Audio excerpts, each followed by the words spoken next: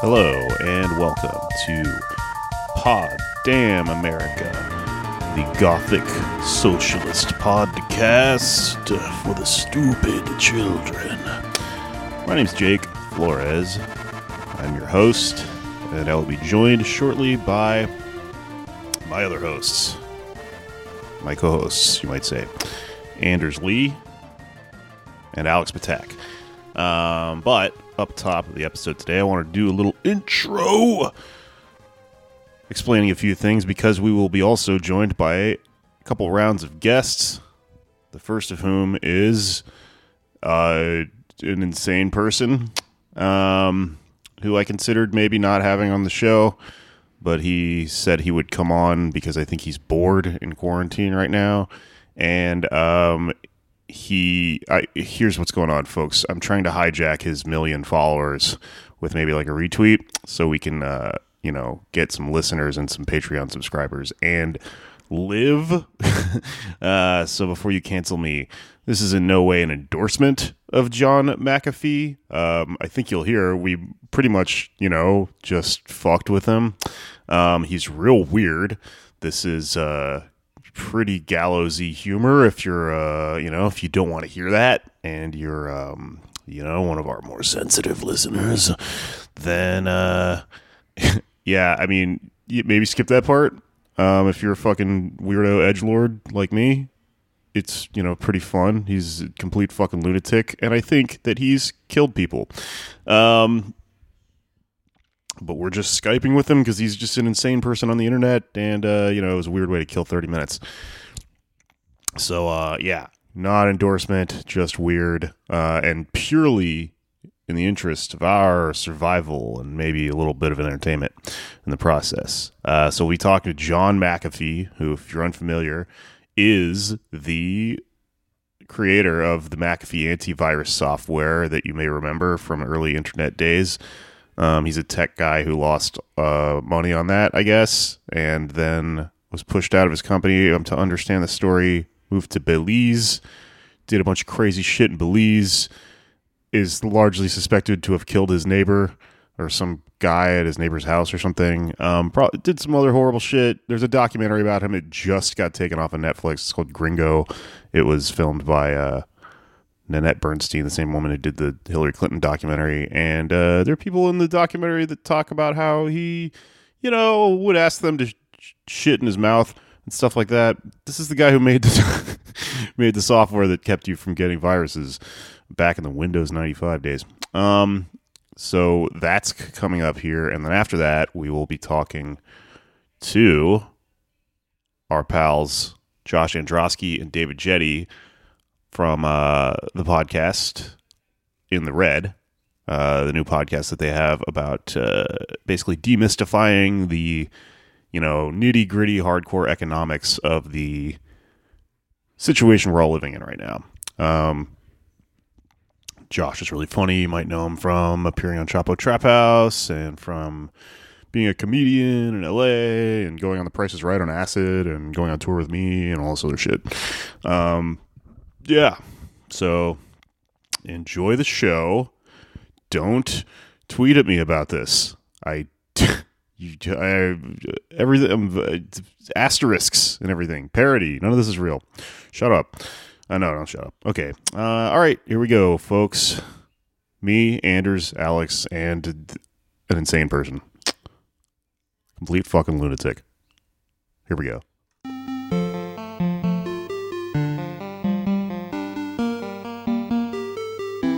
Into positions of hopelessness and helplessness. The government gives them the drugs, builds bigger prisons, passes a 3-strike law, and then wants us to sing God Bless America. No, no, no. Not God Bless America. God Damn America. That's in the Bible for killing innocent people. God Damn America for treating us citizens as less than human. God Damn America as long as she tries to act like she is God and she is supreme. Something will happen here. All right, well, we should get right into it to not waste any of our esteemed guests' time. We are have half an hour. Half so an hour. Let's hit record. All right, We're on the clock. already recording, baby. All right, we are now speaking with 2020 presidential hopeful on the Libertarian ticket, I am to understand, John McAfee. Welcome to the show. Well, thanks for having me on, guys. I'm happy to be here. Good. All right, well, I know that we want to get into, obviously a pithy, deep discussion of the gritty details of your economic and social platforms. First thing I wanted to ask you, in your professional opinion, if I'm making a Bloody Mary to, get fucked up during the quar, are you like a briny man? Are you like a kitchen sink type Bloody Mary theorist, or are you more of a classic, just the ketchup? Because I personally I like a fishy Bloody Mary. I like a lot of Worcestershire, olive brine, that sort of thing. I like to eat a lot of the. It's actually okay. Here's the essentials. As long as it contains about this much vodka. You need no other ingredients. So if there's some Worcestershire sauce around, throw it in. If you've got some tomato juice, throw that in. If you have Tabasco, throw that in. Got a piece of celery stuck in your refrigerator from last year, throw that in. And then drink it down. What about actual blood? Would you ever use that? Well, I'm pretty much a vegetarian sort of guy. Oh. Never done it, quite frankly. And the fact that it's called Bloody Mary might make one consider the possibility that it originated from drinking blood. I don't fucking know. Why don't you try it and let me know, and then I'll consider it. I'll do that. That'll be my homework assignment. Thank you very much. Yeah. But you actually had a culinary pledge you were going to take about the value of Bitcoin. I believe it was you predicted that it would hit $1 million this year, and if it didn't, you were going to eat your own penis. I made that statement at the same time. I confessed to fucking whales and eating brains. I mean, listen, Bitcoin is the oldest, most crude of all blockchain technology. It's virtually worthless in this world. Anybody with any common sense knows it's got no privacy, no smart contracts, no distributed applications. It's an ancient, rickety blockchain. It showed us the way. God bless Bitcoin. But I said that because people are going, Bitcoin, the Bitcoin maximums. They go, yeah, it's going to reach $1 million. No, please God, Bitcoin. I never once have owned Bitcoin or used Bitcoin. What's the fucking use of that thing? So you have not eaten your penis. I'm just wanted to get that on the record. No, I did. I didn't. You weren't right. You weren't there. I streamed, of course. Okay. And what recipe did you use? Was it did you use Worcester sauce on that? Well, it's still in process, let me tell you, to be honest with you.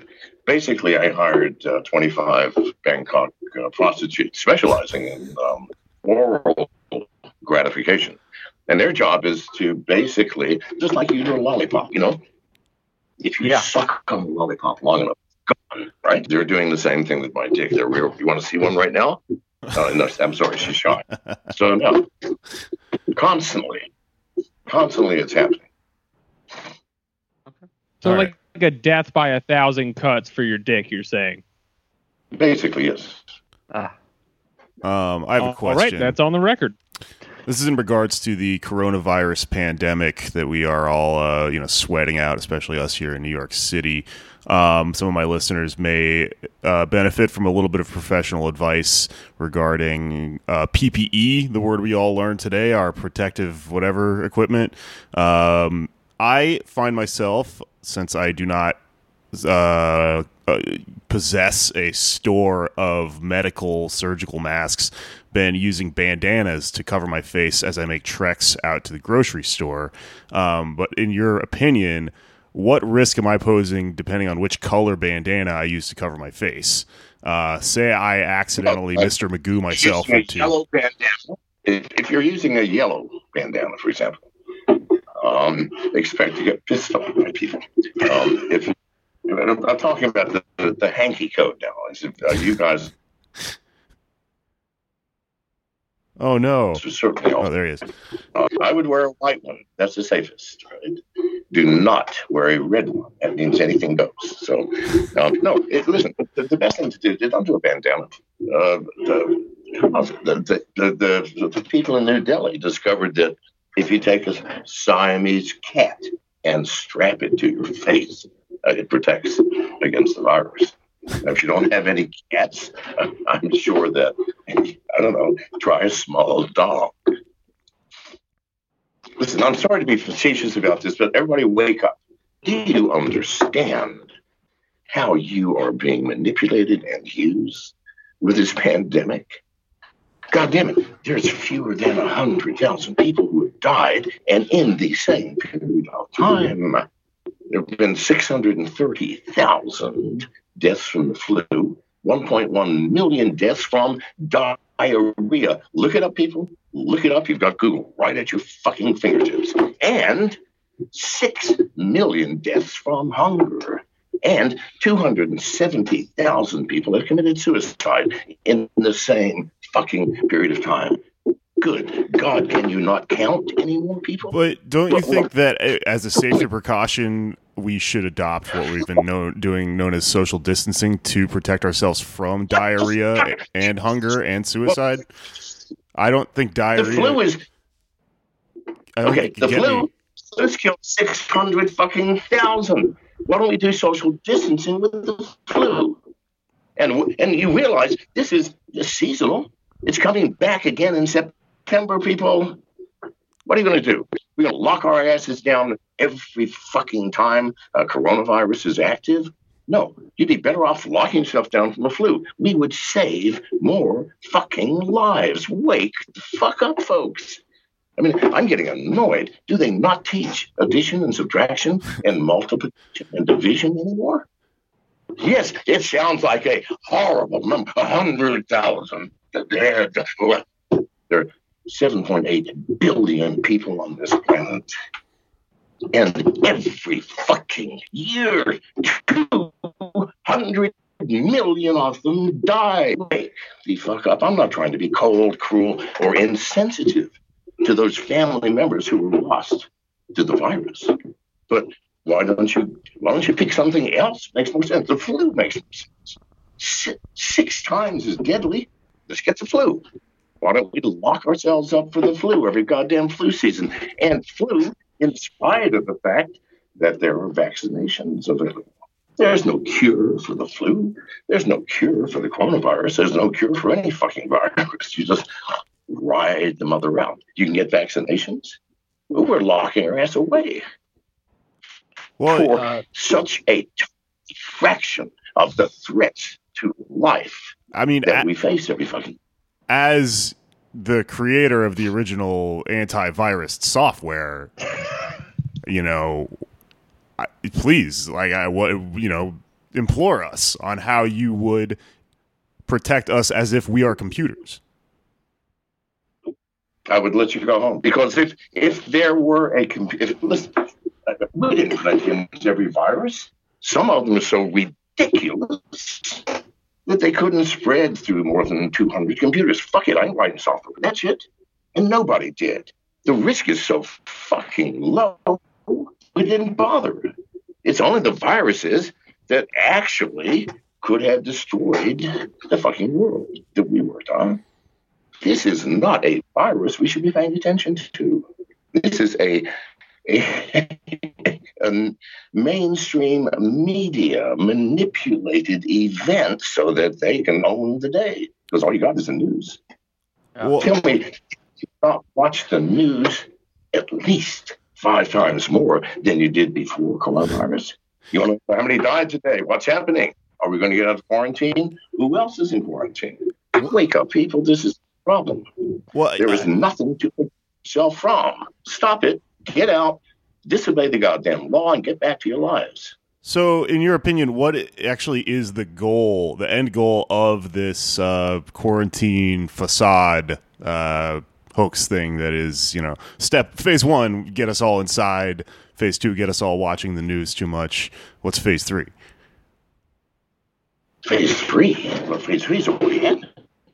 Good God Almighty. While you have been worried about the virus killing you, Congress has passed the most draconian fucking totalitarian laws, giving the FBI the absolute right to, in an emergency, now who says what's an emergency?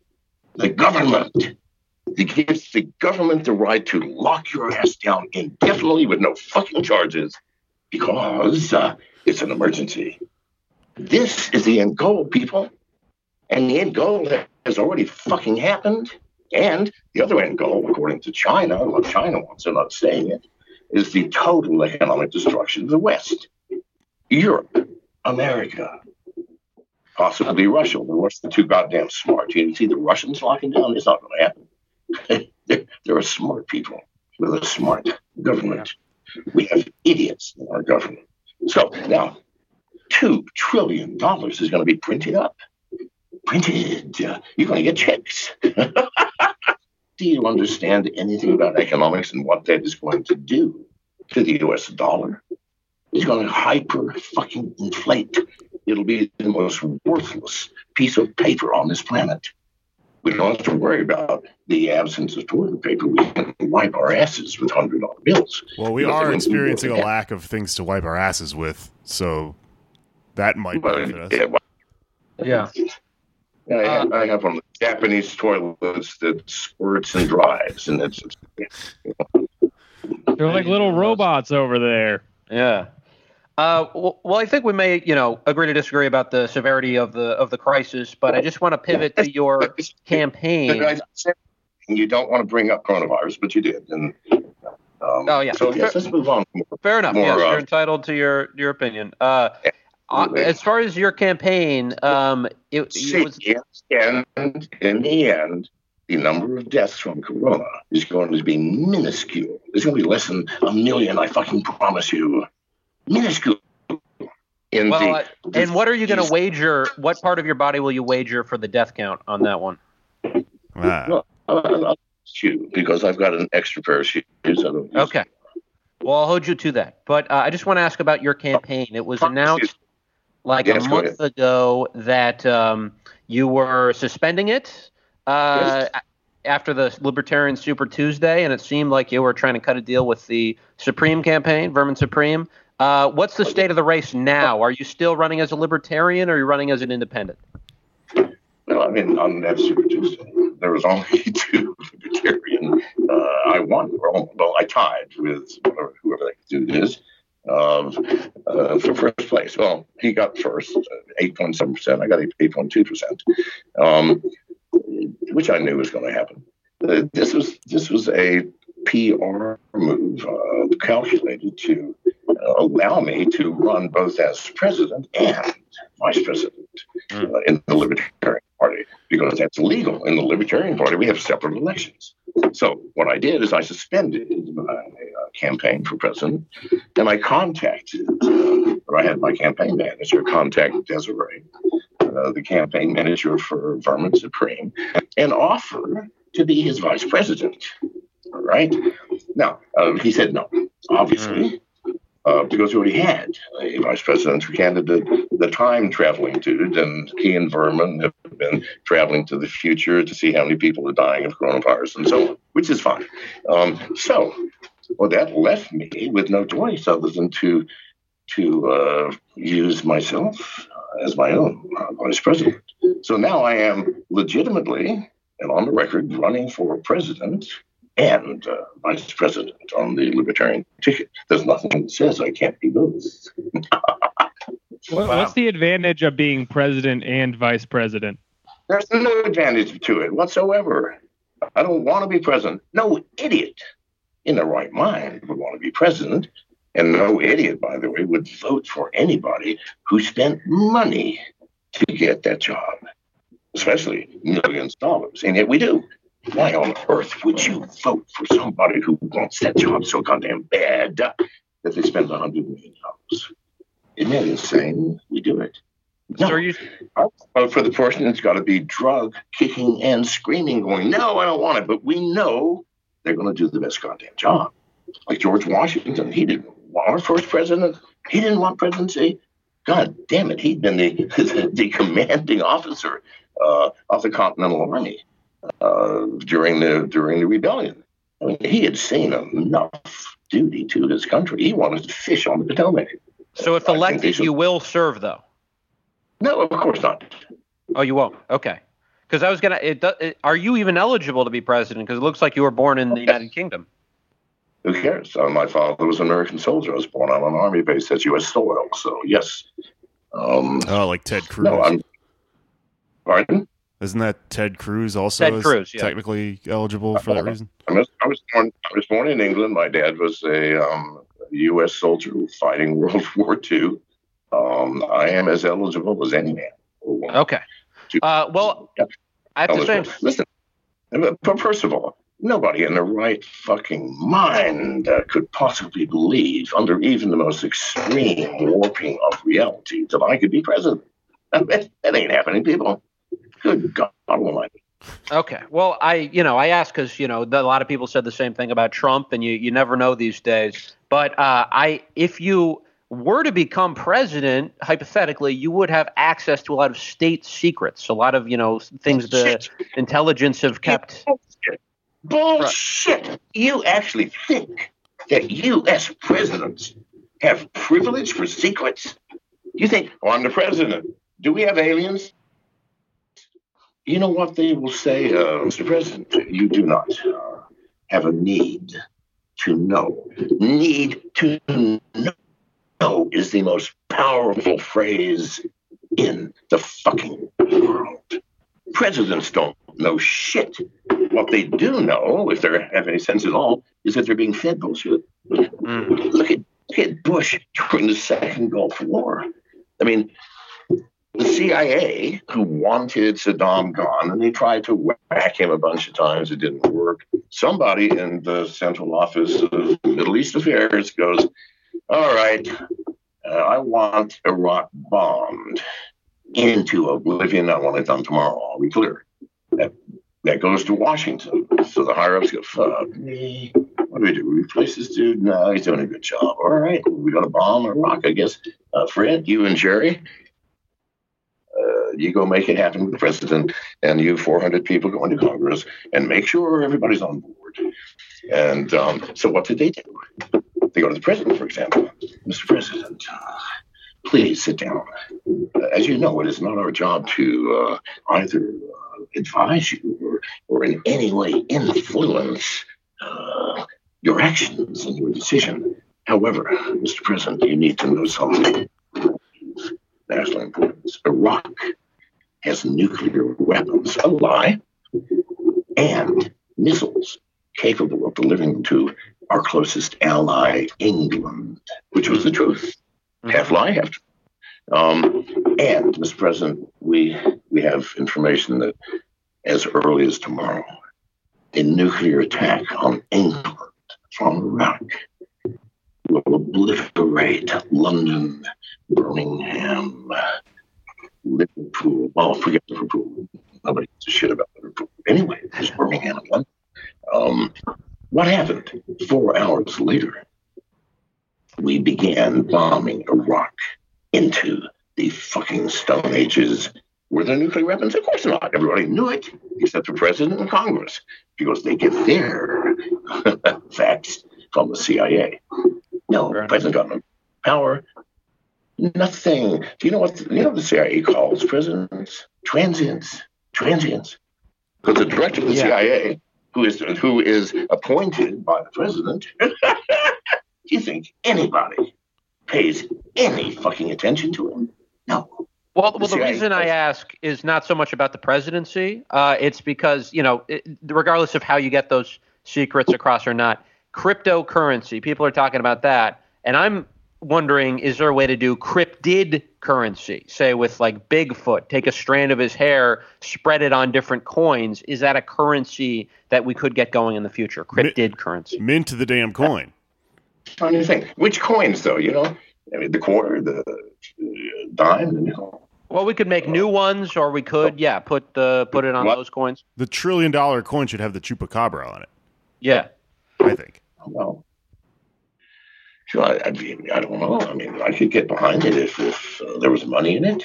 I mean, I'll promote anything for a few dollars. So. Good. Okay, we got you on the record there. I do want to ask about another campaign issue, and that is the pardon of Joe Exotic, one of your stablemates on Netflix. He's in jail right now. Do you support the liberation of Joe Exotic, or do you think he should stay in jail? Joe Exotic. I don't get out much, people. Joe Exotic was a tiger tamer and breeder, tiger breeder. You know what I'm talking about? Tiger King. The Tiger King, yeah. Monarch. Mm-hmm. He's in jail? He is, yeah. Some would say Attempted murder. You got to watch it. Spoiler, that's how the series ends. But who did he attempt to murder? Carol Baskins. Yeah, the Tiger supposedly. Queen. Another tiger lady. Why are we putting people in prison for attempting to do things? Well, we should all be in prison. In that case, he didn't murder him and he's in prison. Is attempted murder a crime? He hired an assassin, but the assassin didn't work out. Well, then he didn't murder him, did he? No. Let's get back to business. Of course, let him out. All right, move on. Do you have any other campaign questions? Check. I had a follow-up one for just following up on the president thing earlier. Okay, so let's say there's a level of high-tier information granted above the president, and there's a lot of stuff going on there. Do you have any actual theories about like which groups are in charge of this stuff, or do you just think it's unknowable and you can't find out? The CIA. It's the CIA, people. They rule the fucking world. Now, I'm not saying it's even bad. I would rather have the CIA rule than some idiot politician who knows two things: how to smile and be charismatic, and how to line his own pockets. That's what politicians are. There's a reason that the CIA calls them transients. People in the CIA, you don't quit your lifetime, and you study hard. There are people in the CIA who speak 35 fucking languages fluently. See, all of them know the intricacies of international relations, culture, religion, history, political alliances of every goddamn region of the world. And then you have some idiot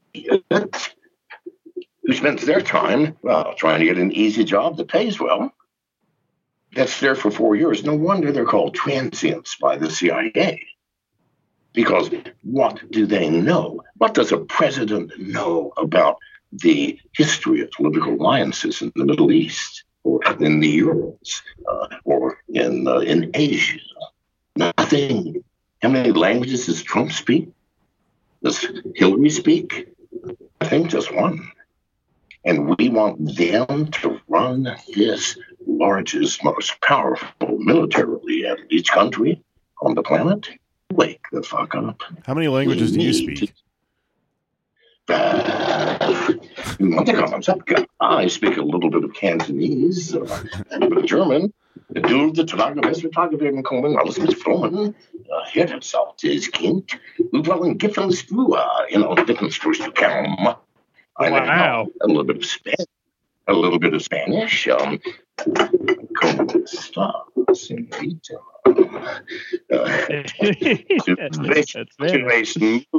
Muy guapa, señorita.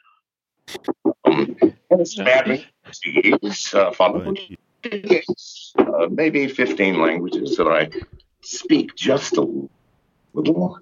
I'm fluent in German, a little bit in Spanish, a little bit in Cantonese. I also speak Guoyu, which is the Beijinghua, which is nationalist Chinese. I mean, the main Beijinghua, the Beijing language of China. Sure. Shit. That doesn't qualify to be president, I promise you. I wanted to circle back to something. Qualifies me to pick up women in bars in 50 countries. Yeah, you only need to know a few things in each language for that. That's just like the Spanish language to me is the ultimate pickup language. Ultimate. I mean, everything about it. For example, let me give you simple phrases like in English. How did you get here? Step by step. Well, it implies an ambulatory thing. No, in Spanish it's paso a paso, meaning it passed and it passed. That was the name of my ninth grade Spanish textbook, Paso a Paso. I remember. That was the name of my ninth grade Spanish textbook, Paso a Paso. I had the same one. Same one. I have a question. We touched on something.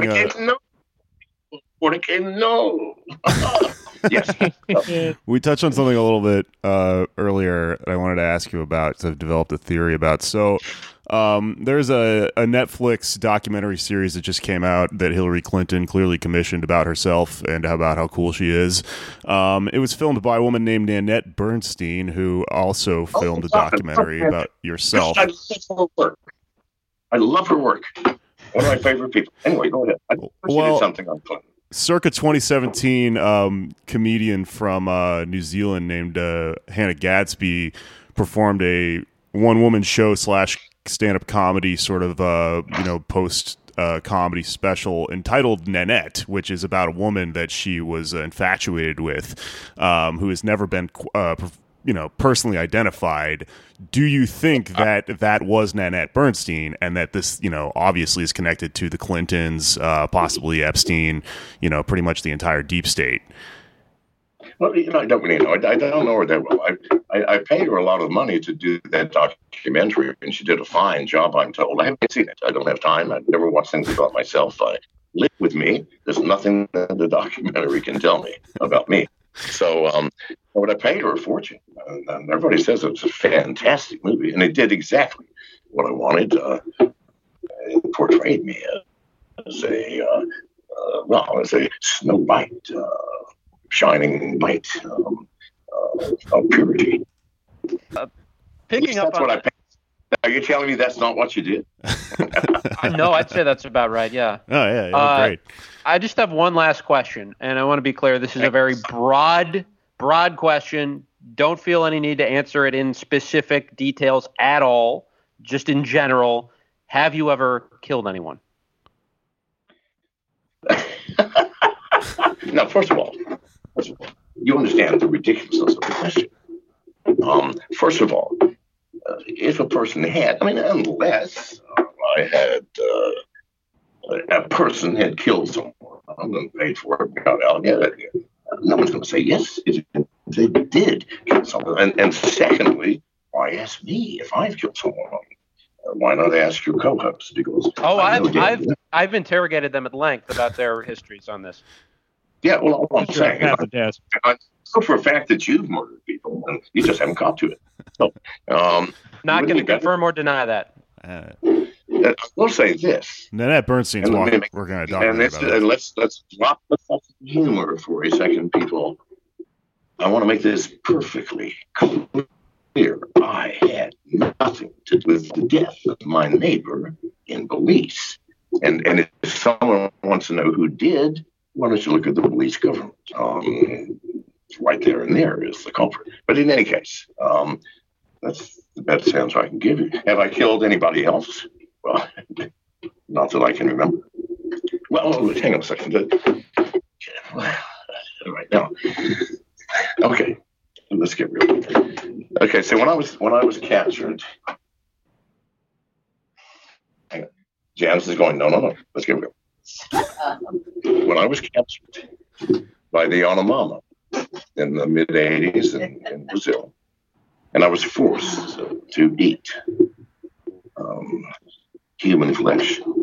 Well, the experience superseded any drug I've ever taken, including heroin. Heroin, for those of you who have taken it, will all agree, the first time you do shoot it, it's like being kissed by God. But eating human flesh, especially living grains, well, even so alive, oh, fuck me. That's the greatest of all things. Now, for years, I was a prisoner of the Yanomami. Well, all I ate was human flesh. I can't remember if I ever... I don't think I killed any of them. They were killed by other people because I was in my cage, and they just fed me through the bars. An honest answer. Ethically sourced human flesh, like right, now, hipsters eat. Gentlemen, just to be clear, I have never even seen a Yanomamo tribesman, although they do exist. I was never captured by one. But yes, and have you ever tried kratom? Pardon? Have you tried kratom? Yes. Yeah, and are you a fan? Good God Almighty! What is wrong with you people? Why don't you get the new synthetics from Russia? It used to be China. China came up with things like MDPV, methylene dioxypyrovalenol. Now you want a drug? You try that, motherfucker. It will make all other drugs obsolete, and you will understand that. Holy fuck! I've been playing in the kindergarten sandbox of drugs. While out there for 40 fucking years, the Illuminati of psychonauts have been sucking up MDPV and alpha PVP and thousands of others just in the Cathanon fucking family. And if you think acid is heavy, why don't you try 2C? No. Kratom, are you serious? Do you like poppers? Anders has a thing for kratom. It's my favorite. Yeah. That's the problem. Listen. I would listen. Why don't you mute your microphone while I talk about you? Because I'm not going to say nice things. No. Why are you hanging out with this dude? I mean, it makes no fucking sense to me. I mean, clearly, there's something with his drug receptor system where he believes that this is actually a fine stimulant or depressant or act different depending on what other drugs you happen to mix it with. So, no. Now you can turn your mic back on. Oh, okay. Do you like poppers? Have you ever done poppers? How old are you kids? I'm assuming the answer is yes. It's our audience. 12. When I was 12, of course. Who doesn't? Please God, people. You're talking ancient drugs here, number one. I mean, if you're into that, that's fine. I mean, however, it's like you're in Bangkok. and you got a free pass for every prostitute in town. And Bangkok prostitutes are, well, to be the cream of the cream. The cream of the female variety, at least, prostitute. And instead of taking that free pass, you go to some bar that's frequented only by English people, for example, and you pick to go home with you a 45-year-old, frowsy, overweight British mother. Now, that's what you're doing drug-wise, people. You're living in a world where, why don't you go on blue light? Do you guys even know what blue light is? No. No, we're square. You are square. Bluelight.org. It is the ultimate drug form on the planet, frequented mostly by PhD chemists, neurophysicists, and others, but they also let trash in like me. In fact, I'm responsible for the longest thread on blue light over a thing called TAM, MTPV. It's something I invented. It's not true. It was a hoax. Yet, no, go on to blue light. Learn about drugs before you open your mouth. And listen, I'm going to give you guys some advice. I learned a long time ago that it is far better, to keep your mouth shut and say nothing and be thought a fool than to open it and remove all doubt. And that's advice that you guys should take when it comes to drugs. I'm just saying. All right. Bluelight.com. We'll tell them John McAfee sent us. It's .org, Anders. .org. No. Here's what you do. Why don't you go on to Blue Light, register, and go into any place and say, Does anybody know anything about Stuff Monger? That's me, Stuff Monger. That was my moniker. Now, I am both loved and reviled on that massive board. But why don't you say I interviewed Stuff Monger? And they'll say, yeah, who was he really? And they all know. And they say, John McAfee. And you go, really? Because Stuff Monger is a legend on Blue Light. And in the world of drugs, that's been my drug name since the beginning, Stuff Monger. When I dealt drugs, who's your dealer? Stuff Monger. Oh yeah. What's the genesis of that name? Where does that name come from? I made it up. I don't know. Stuff. A monger is a British word for like fishmonger. A fish. Yes. Or like a cheesemonger. But right, I'm a stuff seller. Oh. I'm a stuff. Okay. I get stuff monger. You understand? I follow you. Did you ever go on Erowid? We have to go, ladies and gentlemen. Okay. Yeah, we do. Thank you for your time, sir. And thank you for your insight on serious questions and also comments. Yeah, this is hard-hitting investigative journalism we're doing here today. Peppering currency with hair and jism from the Yeti. By the way, they have a photo now in Russia of apparently a Yeti masturbating. Now, doesn't that say something? Yes, absolutely. In the woods. Jerking off in the woods. Now, I want to sample the fucking sperm because from that we can get good DNA evidence and maybe even create different versions of Yetis. Oh, this is like Jurassic Park. Oh, yes, absolutely. All right, ladies and gentlemen, I've enjoyed this, and thank you very much. I'm off. Thank you. All right, thanks again, John. Have a blessed day. Who said that? It's Jake. I didn't hear it, but thank you very much. Bye-bye. Bye. Okay. Oh, my fucking God. I think, was that Bane? Who did we just talk to? You asked that question. He sounded like Bane. I lost my damn mind when you asked him if he'd killed anybody. I was thinking about asking him that, but we didn't talk about it before the interview, so I was like, maybe one of us will whip it out. I didn't know anyone else was thinking about doing that because, kind of begs asking. Yeah. I thought he was just going to hang up, which would have been a good end. But yeah. I mean, this is way better. No, I'm recording this on directly. He can't take it down because I thought, he's going to storm out after we asked that, and then we're going to put it up anyway. But he didn't give a shit. No, he's used to it. They ask him that all the time now. There was an interview where he was starting to storm out, and then the reporter convinced him to stay and was like, we agreed there were no predetermined rules. But if you agree to no rules, you can't be breaking a rule now, can you? God, that super villain laugh. He laughed just at nothing 5 times. Being British makes you sound extra evil. Oh my good God. Okay, when he started talking about cloning a Yeti, I was like, oh, Jurassic Park. He sounds like the British guy. Okay. All right. Okay. All right. Well, moving on to some more local news, I guess, since he was in Belize, I guess. Where the fuck does he live these days? I believe it's in Tennessee.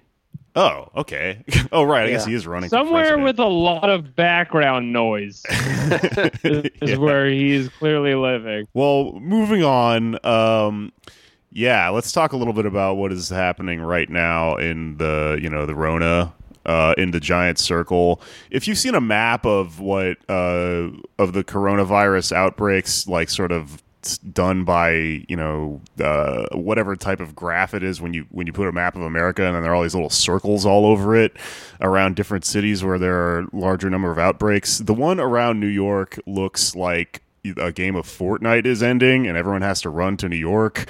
It's very huge and scary, and we're right in the middle of it, and it's causing exponential growth in coronavirus deaths, which are causing the fucking morgues to overflow. So I'm going to talk about a little bit about that today because The Intercept released a piece about the thing that happened after the morgues overflowed, which is that basically the inmates in Rikers Island are being offered $6 an hour jobs, which is a lot if you're in prison, to go out into this island called Hart's Island, which is just out in between the Bronx and Queens, and dig mass graves because there's something we need to do with all these bodies, right? So I'm going to link to the piece, obviously, in the show notes, but it's pretty disturbing because if you're in Rikers, there's a massive coronavirus outbreak in Rikers. So this is basically these people are being coerced into digging these graves because they're also offering you PPE, personal protective equipment is the fucking word of the day, since everyone's running out of scrubs and masks and shit. There's now this panic to come up with impromptu PPE. So they're being given New York Yankees rain ponchos and shit and sent to an island to go dig mass graves, which there's no way. There's no way that is appropriate. Yeah. Digging up diseased bodies. So there's a surrogate or a spokesperson who works for Mayor de Blasio who was asked about this, and his response to it was that we've actually been digging mass graves on Hart's Island since 2008. That's just where we bury people. So they try to downplay it and be like, nah, we do this. We send prisoners to dig mass graves there all the time. The mass graves are FEMA compliant. Funny. They're Department of Defense compliant, meaning that we don't stack bodies on top of each other. They're all laid head to toe, 10 people at a time. So nothing funny's happening in there. And so these are not gay, if that's what you're worried about. Yeah, fellas, etc. So these are for people head to toe. This is for someone who doesn't have a funeral or something like that, just unidentified corpses. Well, I don't know why we were already burying people there. I guess it's got to be that. It might be people that died in Rikers, so they just had this in-house Rikers program. But obviously, I think they're trying to downplay the fact that this is definitely due to coronavirus right now, because why else would they be giving them these really scarce masks and scrubs and stuff like that to do it, and paying them so much? It clearly needs to be done. And another thing that makes it sort of backs up that case, I guess, is what's happening with the morgues, because apparently New York has about 900 people's bodies worth of morgue space at any given time, and that's just usually enough to get by because only a certain amount of people are dead and not buried yet in New York at any given time. But about less than you'd think. Yeah, about 900 people have died of coronavirus in New York thus far. So that on top of the other people that are just dead from a car accident or whatever the fuck where you get killed in New York has caused this to overflow, which created a situation in which we had to call in FEMA trucks. FEMA sent in these refrigerated trucks, and they've been parking them outside of hospitals on residential streets.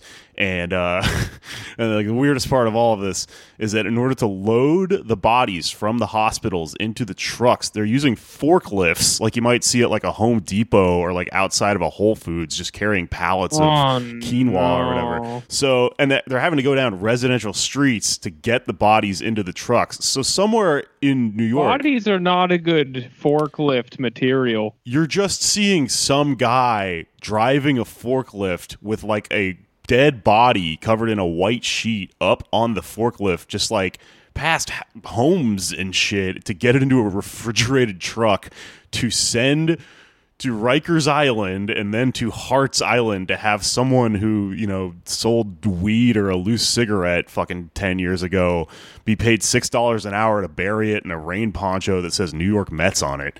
Fucking crazy, dude. What a time. Let the bodies hit the forklift. There you go. Yeah, there it is. I knew we were waiting for something. Yeah. What can you even say? What can you say at moments like this? We just got off the phone with that guy. It's like, it's not a big deal. Oh, that was dumb as shit. Directly into the corpse forklift story.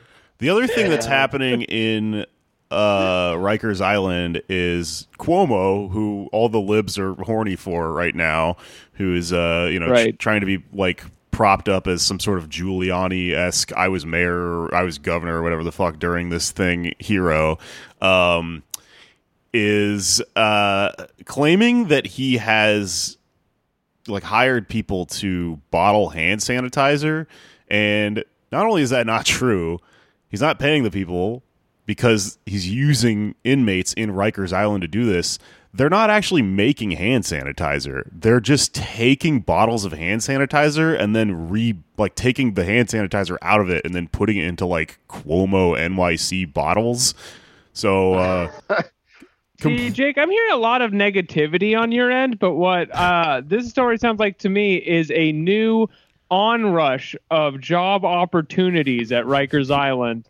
Yeah, dude. Growth within Rikers Cushy Island. poncho burial gig to sanitizer swapperoo. Right. So they were purchased by the state of New York from like Purell?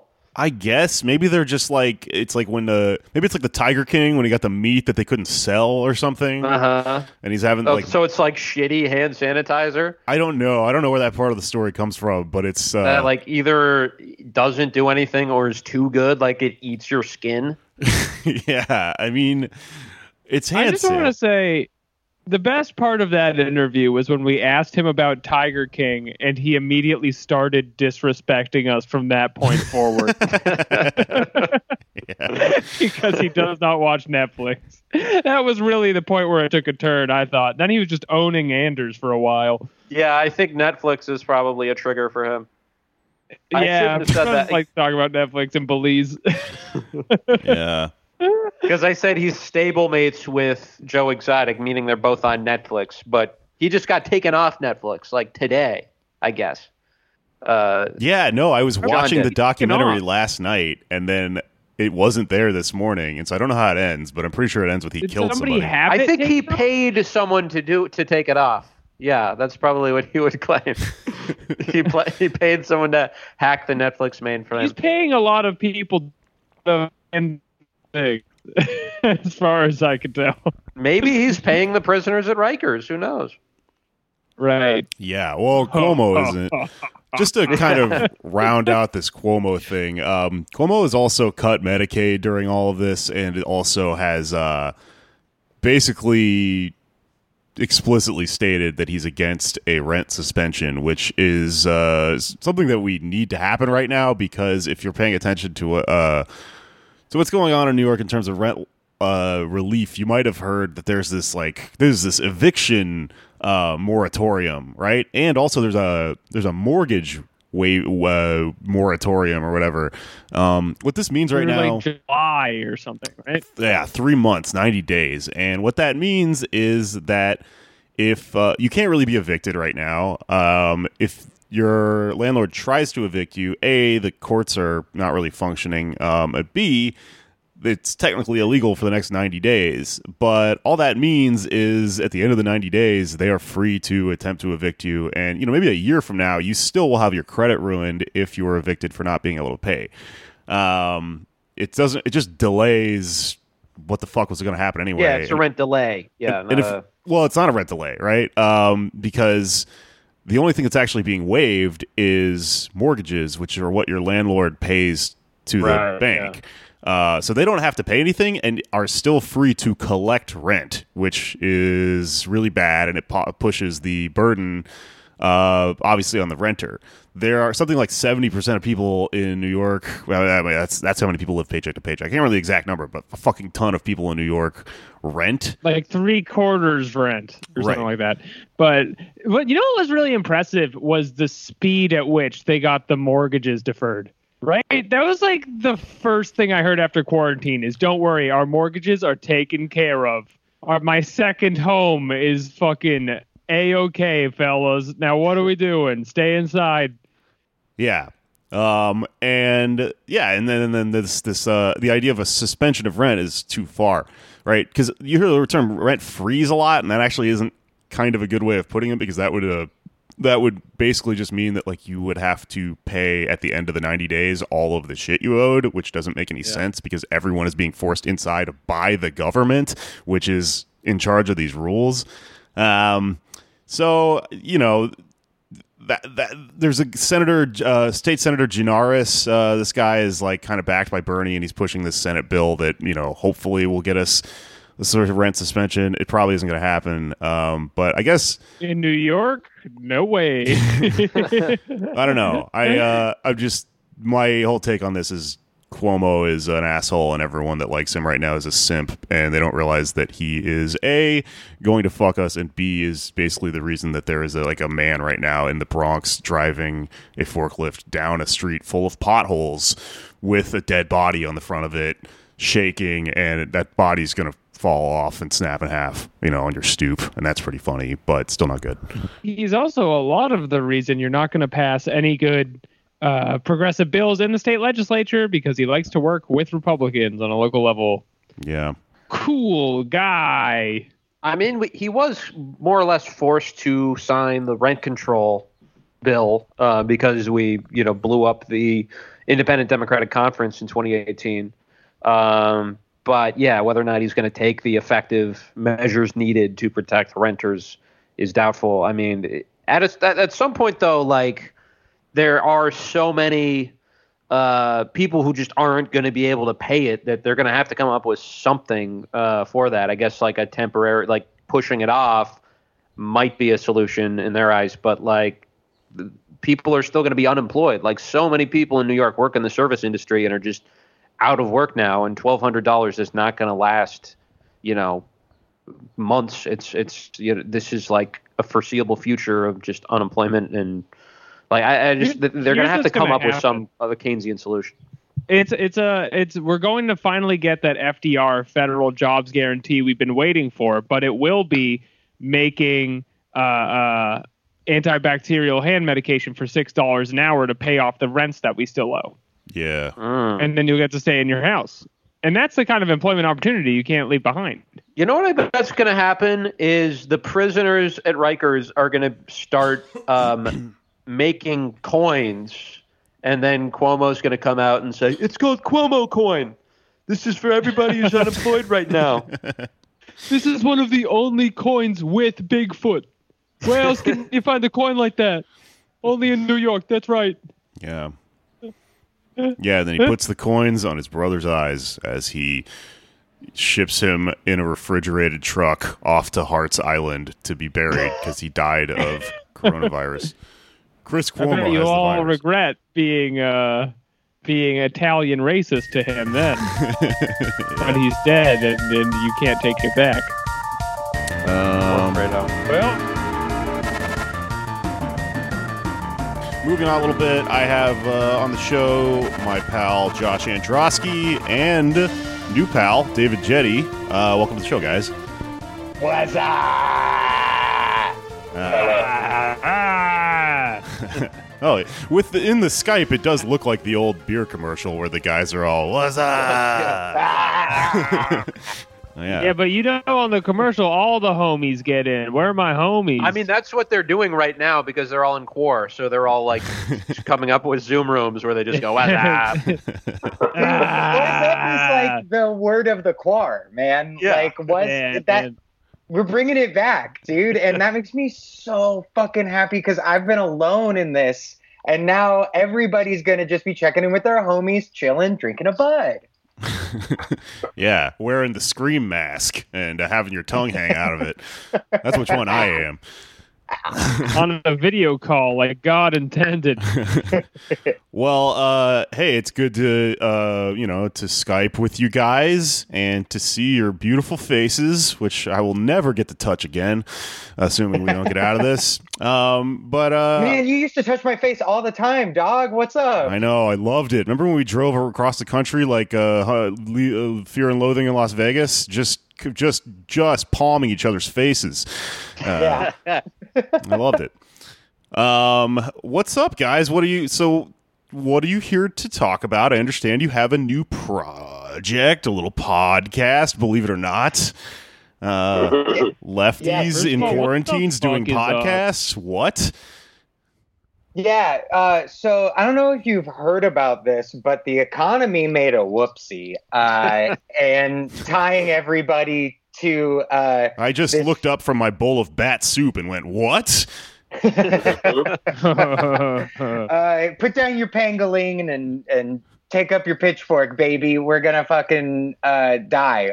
The economy is bad, and there seems to be a thing happening right now where everybody is agreeing that we must just give an insane amount of money to the worst people in the world to then give it to even worse people. And in 2008, there was no real framework of understanding the financial minutia, the actual material shit that was happening on the left, right? The left was very much nascent, much more than it is now. And so these assholes in finance were able to sort of cloud everything around this sort of meritocracy and this fucking stupid language that you have to be a virgin to understand. And so what we're trying to do is to take what's happening and translate it into speech that you can understand if you have ever consensually fingered or been fingered. Mm-hmm. Yeah. Dave, would you agree with that? Yes, yeah. I would say we are market analysis for the fingered and the fingering. I think we can listen. The line is going down, everybody. We know that that's happening. It's going down and to the right, and that means that your grandparents will die coughing in a hospital, and you yourself will be indentured to a major, billion-dollar startup until you also die coughing in a hospital. So why is that, right? What are the mechanisms for that? What does it mean when we say we're going to intervene in debt markets to the tune of $4 trillion? It sounds like a bunch of bullshit, but it's actually very specific bullshit, and it has full consensus in Washington and in your local city. So if you want to understand exactly what you're asking for when you go outside and to burn an effigy of the guy who runs the bank who's foreclosing on your house, you'll know exactly what those terms mean. And I should mention the podcast is called In the Red, and it just came out. We're 4 episodes deep, and it just came out on the iTunes marketplace, baby. We love markets. Yeah. The marketplace of ideas with a lowercase I and a big. You follow me. Yeah. It's what people can do in this economic temperature that's as cold as the Rockies. Yeah, the trains are coming, and it's going to run you over. We have a latch that we could pull that would force it to run over a bank. We're not going to pull it, folks. We're not going to pull that lever. This entire collapse is just the trolley problem with the Coors Light train. People all over the world, they're joining hands. We got to tell them, don't touch your hands. No, here comes the love train, but it's love for the markets. Yeah. 6 feet apart. It's the trolley problem with the Thomas the Tank Engine with George Carlin riding on top, and George Carlin's going, he's got a face. Don't touch your face, Thomas, or else the whole damn thing goes up. Well, I like the premise to this because this will prevent leftists from getting owned, which is a big problem because in general we're not math people. Huh? I can't fucking long divide, and I'm almost 30. That's when we argue with conservatives, a lot of times we come up blank when it comes to these economic arguments. So, what are some of the neoclassical ideas that you guys are debunking? Well, we've talked a lot in the last few episodes. We've only done 4 about money. I come from a background, at least in left organizing, of economic justice and trying to zero in on lending and the kind of borrowing and spending that cities and counties make. Josh and I were involved in Measure B, which would have approved the change of the Los Angeles City Charter to found a public bank. I then also helped with the legislation and the organizing around AB 857, which is a state bill in California that made it possible for cities and counties to found their own public banks. So we talk about what banks are, what money is kind of generally understood to be, and what mechanisms are being used behind closed doors and used by corporations in private contexts, but also with our public treasuries to basically raid our productive capacity and to organize us all along these very compulsory agreements, which, we all have to rent a house. We all have to go to work. Will someone come and execute us if we don't? No, they don't have to do that, right? Everything conspires to keep you in line, and money is a huge, huge part of that. It is not neutral. It is not just a thing that measures how much you make versus someone else. It's actually a system of control, and it's very much its power flows from the public at large. So it's something that we can take control of. Yeah, something that we talk about a lot is the idea that, money is fake, except the U.S. dollar is backed by the U.S. military, which is not fake. You can ask any sub-equatorial country. The U.S. government is not fake. But that's a big difference between, say, cryptocurrency and the dollar. I was going to ask what military unit is backing Bitcoin if we refuse to believe it. I think there's an island. I think in the Caribbean, formerly owned by a Jeffrey Epstein. I think that their security are willing to back Bitcoin. Otherwise, no. There's no army that backs Bitcoin. It's code. It's pure code in a computer, right? And math that can't be broken. And there's only ever going to be so many of them, and no one can control that money supply. But guess what? When it was announced that the Fed was going to print trillions of dollars, the price of Bitcoin went down, not up. Why is that? Because Bitcoin is a risk asset, and it loses its value first, right? The speculative risk assets at the top of the market represent the froth of what investors are willing to risk. And as soon as that risk becomes apparent, especially in big catastrophic moments like this, those investors pull their money back and they put them into safe havens like, U.S. treasuries, which is a form of U.S. money. They're not flooding into Bitcoin because you can use it to buy sex workers during a Bitcoin conference. That's I think the main thing you can use Bitcoin for. That's not a useful currency. It's not money in a real sense. Yeah, this is proof positive that Bitcoin is fucking meaningless because right now everybody's worried about money. So you would think that right now we'd be like, well, fuck, I guess I should do Bitcoin. But Bitcoin's price is going down, which just shows that it's just as fake as the fucking stock market that all these nerds hated, which is why they created Bitcoin in the fucking first place. Yeah, no one has any faith in a cryptocurrency that is backed by World of Warcraft characters that will come. Yeah, that's the army, by the way. It's digital orcs. Digital orcs are the army. Well, even our previous guest here has disavowed Bitcoin as being just the kind of a relic. But he is talking about cryptocurrency in general as still being, a path. What is Rich Happy like? Is he like Monero? Is he into the privacy coins? He was kind of hard to get him to talk about one thing. He has coins you've never even heard of. Yeah. That's the most amazing coin. He is secret behind the wall coins. But is there an actual future here for the left? I mean, I've heard some people suggest that we should think about cryptocurrency as a tool. Yeah. Well, listen. All right.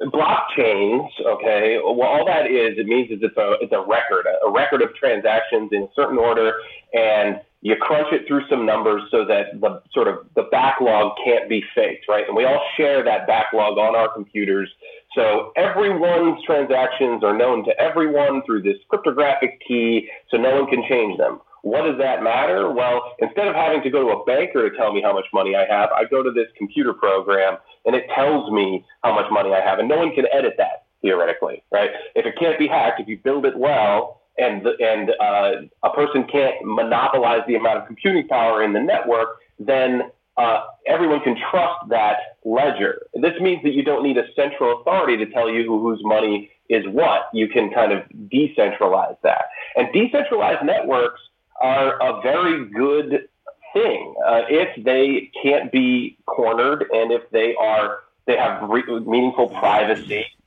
and are not monopolized in terms of how they're distributed, right? We all can see the freeing power that certain internet applications provide to us, but we also know that we're using them within these surveillance contexts and contexts that are making Silicon Valley shitheads richer and are basically leveraging the unprotected labor of large numbers of people who formerly might have had more institutional power, maybe if they were, in the middle class, the right kind of middle class and the right kind of people. The internet kind of puts us all on the same shitty level playing field, and then it puts the people who own the applications at the very tippity top, and they can just, zip off on a yacht to the Seychelles for 6 months and wait out the virus. So what is a decentralized network that can facilitate the left? Well, blockchain programs can do that because you don't necessarily have a place that you can corner, but most of them rely on crypto economics, where the earlier you get in, the more of a share of the sort of token you have, right? The earliest Bitcoin miners have the huge majority of tokens because back then they were fucking worthless and they were the only people mining them. So, you can't rely on a system that has that kind of retroactive deflationary system. I think that there will be decentralized networks that are useful organizing tools and even economic tools, but it's going to take some time, and they have to get widespread enough to escape the Silicon Valley orbit. Yeah, because as long as they stay in the Silicon Valley orbit, all they're going to be is just beanie babies for fucking people in turtlenecks. They really are. The most popular crypto application besides like Bitcoin and money laundering was CryptoKitties, which was basically just an evolutionary Pokemon application, and it overwhelmed Ethereum when it came out. So it's still pretty early. Oh, I like the idea of businessmen throwing themselves out the window of a large stock trading building because Tamagotchis have crashed.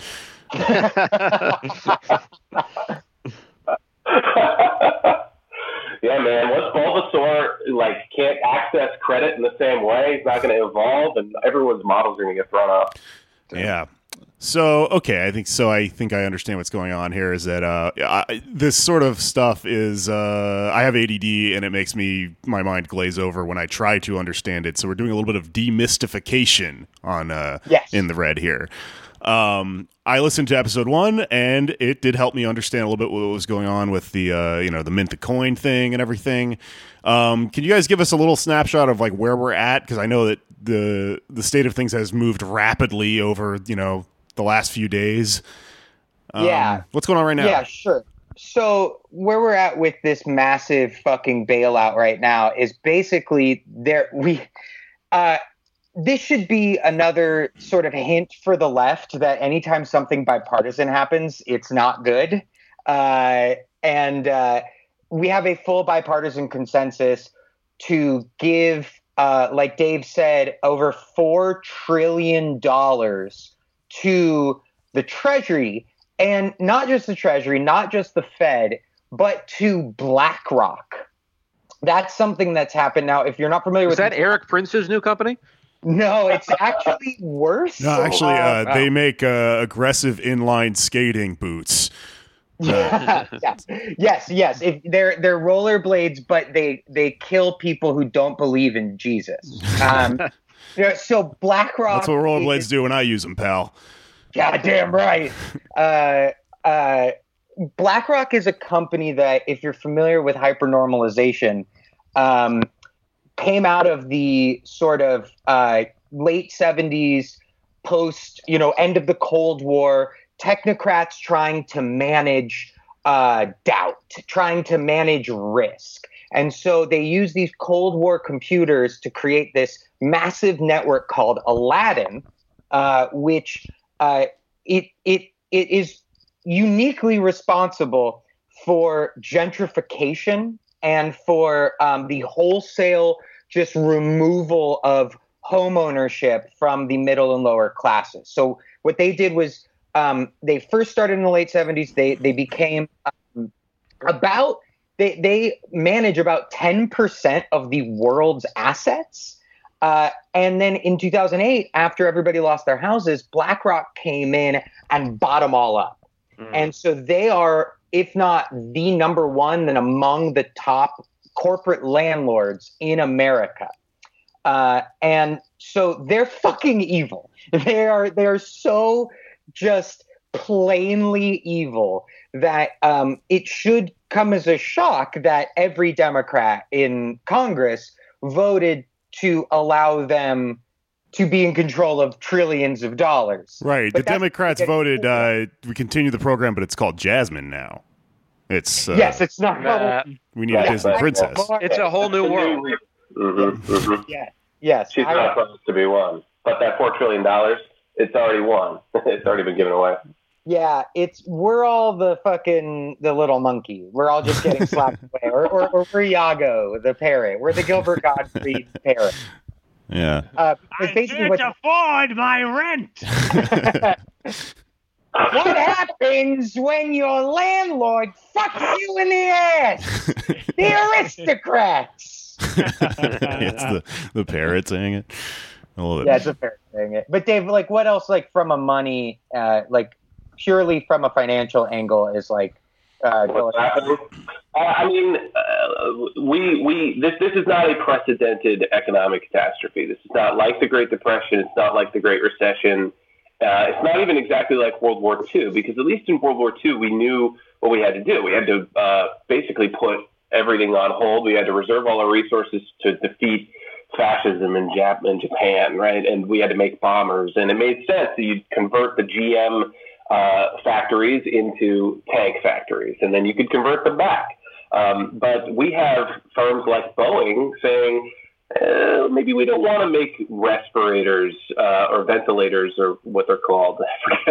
Maybe we don't want to spin up medical equipment production because, frankly, we make more money on defense. We're not guaranteed any money for medical equipment. There is no single payer system. There's no wide scale need or government guarantee for that. So why would we make that? And we're facing a problem where we need a highly centralized, highly commandable economy at a moment when that would save millions of lives. But we've worked for 40 years to decentralize and remove all control out of our economy and to make it as razor thin as possible, to make it so everything runs with as little savings as absolutely possible, so we can grow as quickly as possible. But that means, now every mortgage, every lease is going to fail. And when those things happen, it's working people, obviously, to get the shaft, either through things like this bill or just by being evicted in the middle of a crisis. So we also try to bring some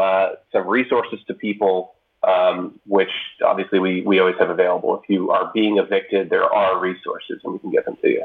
Yeah, and just to sort of piggyback on what he was saying about, literally GE workers yesterday protested, walked off the line because they were like, hey, why are we still making these war machines when we have the capacity to make these ventilators that are so necessary? And GE responded by saying, and I'm not making this up or exaggerating, well, we have to think about our other customers, like the United States Department of Defense. Right. So what's happening is... What is a ventilator if not defense? Yeah. Well, I mean, exactly. Yeah. Exactly. So what's happening is we've created this system of exponential growth that is not sustainable, and the second that it stops, everything fucking falls apart. So the way that we're dealing with it now is the stupidest fucking way possible. Instead of, like Dave was saying, creating a command economy, nationalizing these industries so that we can look from the top down and go, fuck, Ohio doesn't have any ventilators and Florida has too many ventilators. Let's flip. That's just an example. Florida is never going to have enough ventilators. But instead of doing that, what we're doing is we are printing money through the Federal Reserve to give to hospitals to outbid each other for the necessary medical equipment that we need, because the way that we're doing this, you know what it's going to do? It's going to raise the prices of all the things we need. So now the government is just an idiot that's like, you know, you lost all your money on that slot machine, but what if you bet more this time? Because if you win, then you'll win more. Like, that's what we're doing. It's so backwards, and it's completely wrong. You know how in every battle royale based film, there's always a moment where you're like, how did things come to this? 60 high schoolers fighting for their lives? I think we're in that prologue moment right now. Yeah. Yeah, I mean, we're in a situation where we can see how this got here. There's, I think there are maybe some people who maybe are not quite on the lefty train yet who might be wondering, why don't these companies just make the ventilators? Because that's the right thing to do right now. Whatever could be motivating them to not do that. And there's so much demand. Yeah. Right. I guess that being the problem, both that people don't understand this and also that the privatization of everything has set up these companies to not have an incentive to beyond not have an incentive. What you're seeing is companies have found ways to create cheaper, more efficient products in especially the healthcare, like medical equipment field. But what happens is major companies go, oh, fuck, if these cheaper ventilators get out, then what's going to happen is we're not going to make as much money. So here's what we're going to do. We're going to buy the ventilator company and then shut them down because their cheap ventilators will hurt our profits. So nobody gets cheap ventilators because this is the system. This is what's trickling down. Right. Is greed. Greed trickles down into every fucking orifice of our economy, as opposed to any sort of profits. And it's not extraneous to it. It is the engine of it, right? That's what we rely on. And at times like this, it fails us. Like, what kind of self-interest is going to motivate people to go out of their way to make 30,000 ventilators that hopefully will never be used again? Because hopefully we don't get to a situation where this all goes wrong at the same time again. Like, the whole thing is engineered out of the system. But if you don't overinvest in those sectors the way we do in defense, like we way overinvest in defense, and as a result, we could probably do an Independence Day and fight a fucking alien if they came, even though that's so unlikely. That Black Swan event we're actually prepared for. But a widespread coughing disease, we can't handle it. We can't get the military to put a Halo helmet on my grandma when she's dying and slowly pump life back into her. No, we just have to fucking pay our respects, man. Okay, well, so with that in mind, I mean, what is the prescription here? What needs to be done? Do we have any fucking say in it? So nationally, probably not. Like, let's be real. Bernie voted for the bill too, man. Bernie voted for it. Yeah, every member of the squad, all of our faves, they all voted for this shit. And instead of getting mad at them for some fucking Politico article that's just gossip that comes out, we should get mad at them for voting for the biggest, dumbest bailout in American history. Look, this is one of those things that I think is going to require some real, like, turning local. There are ways that local governments can mitigate harm in this scenario, like can help renters. They can help, they can help the most vulnerable. The key thing that I see, and granted, I'm just one fucking idiot, but we are already in a position where we are not on the job. The vast majority of Americans are not working right now the way that they used to work even a month ago.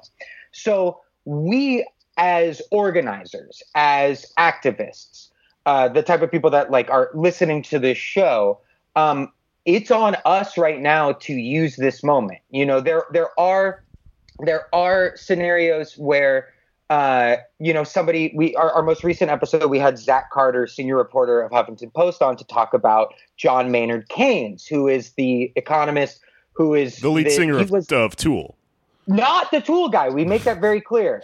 He's not the Tool guy. We thought he was too. That's why we got him on the fucking show.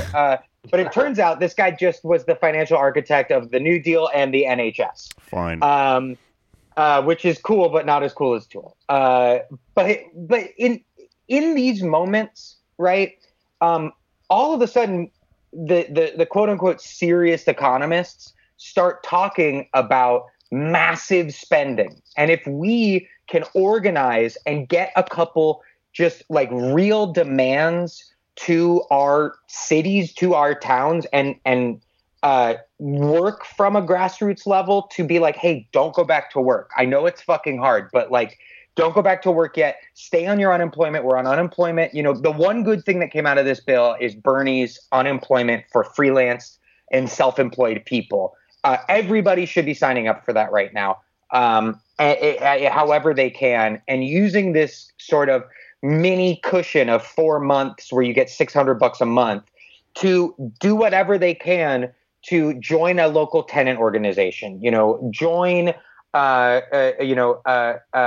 whatever fucking group is around you that's doing Zoom meetings that doesn't seem fucking evil.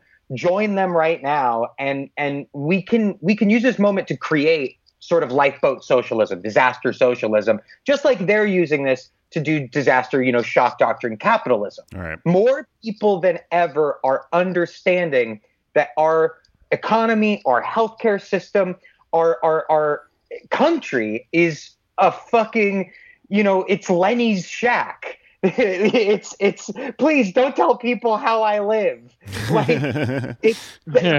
More people now, like the mask is coming off in both directions, and the veil is being lifted in a way that I've never seen before, that nobody really has ever seen before.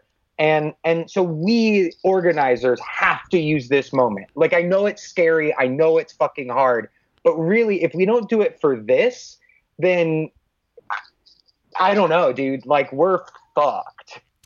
Yeah, that's kind of the black pilly area I've been in lately, where it seems like if it doesn't happen now, then there's no precedent for it ever to happen. But, I mean, things are really fucked up right now, so something has to happen. Look, your gig economy workers are going on strike. That was something that was even 3 weeks ago not a possibility. There are these signs of support for this shit for nurses and doctors, nurses specifically, healthcare workers, porters, janitors, all that kind of shit. Supermarket workers, the people that were saying, oh, really? You deserve $15 an hour to flip burgers. They've all disappeared.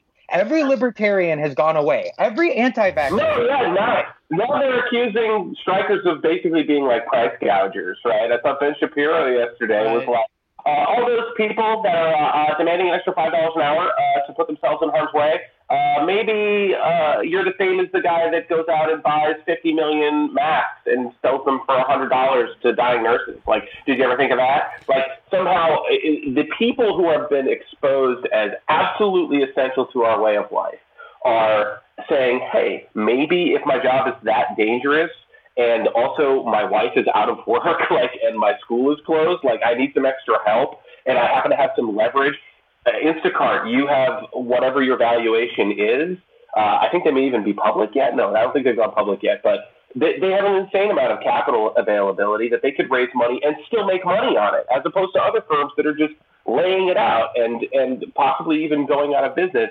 These folks are going to make more money during this period of time. So the idea that their workers could get some more money out of this is not out of the question, even in a regular market circumstance. But instead, they're expected to keep being not really employees. We don't really need you. We're going to bring on an additional 300,000 workers from the very vast pool of unemployed that's out there, and you're all working against each other. I mean, we had a very unequal society when this started, and the absolute last thing it needed in terms of stability was this kind of atom bomb going off in the middle of it. There was a New York Times article that was talking about how celebrity culture is collapsing because the only way they can talk to us is from their houses, and everybody just gets on their Instagram and is like, "Fuck you, your house is amazing." Don't tell me that we're all in it together. Like, I can see your servants in the background. Like, go fuck yourself. It's gonna completely undermine their ability to speak on behalf of the class that they're only barely a part of in the first place. Yeah, this is a moment for real class consciousness, and it's on us to sort of like, you know, just be a masseuse for that and just kind of gently, you know, nudge people and caress them into seeing the world for the stark realities that are in it. And as you know, you were saying, Jake, being black-pilled, like the people that have been like, this is bad. Like, now we're all being validated in this way that does not make us feel any better at all. There is a real strange, like, there's a real bittersweet, like, won the battle, lost the war kind of feeling of watching, you know, the nuclear bomb go off and lay waste to everything and kind of feeling smug about it right now, or I'm like, remember all those Facebook arguments? Right. But the people on the other side of those Facebook arguments are finally realizing it. And here's the thing, there are theories that say, and there's validity to them, that the American people are too comfortable to be pushed towards any sort of meaningful revolutionary action. And when I say that, I don't mean you and your dumb friends that all wear black jeans, you know, going around and being a vanguard. Like, you and your friends aren't fucking Lenin. What I mean is, like, real capital wealth redistribution.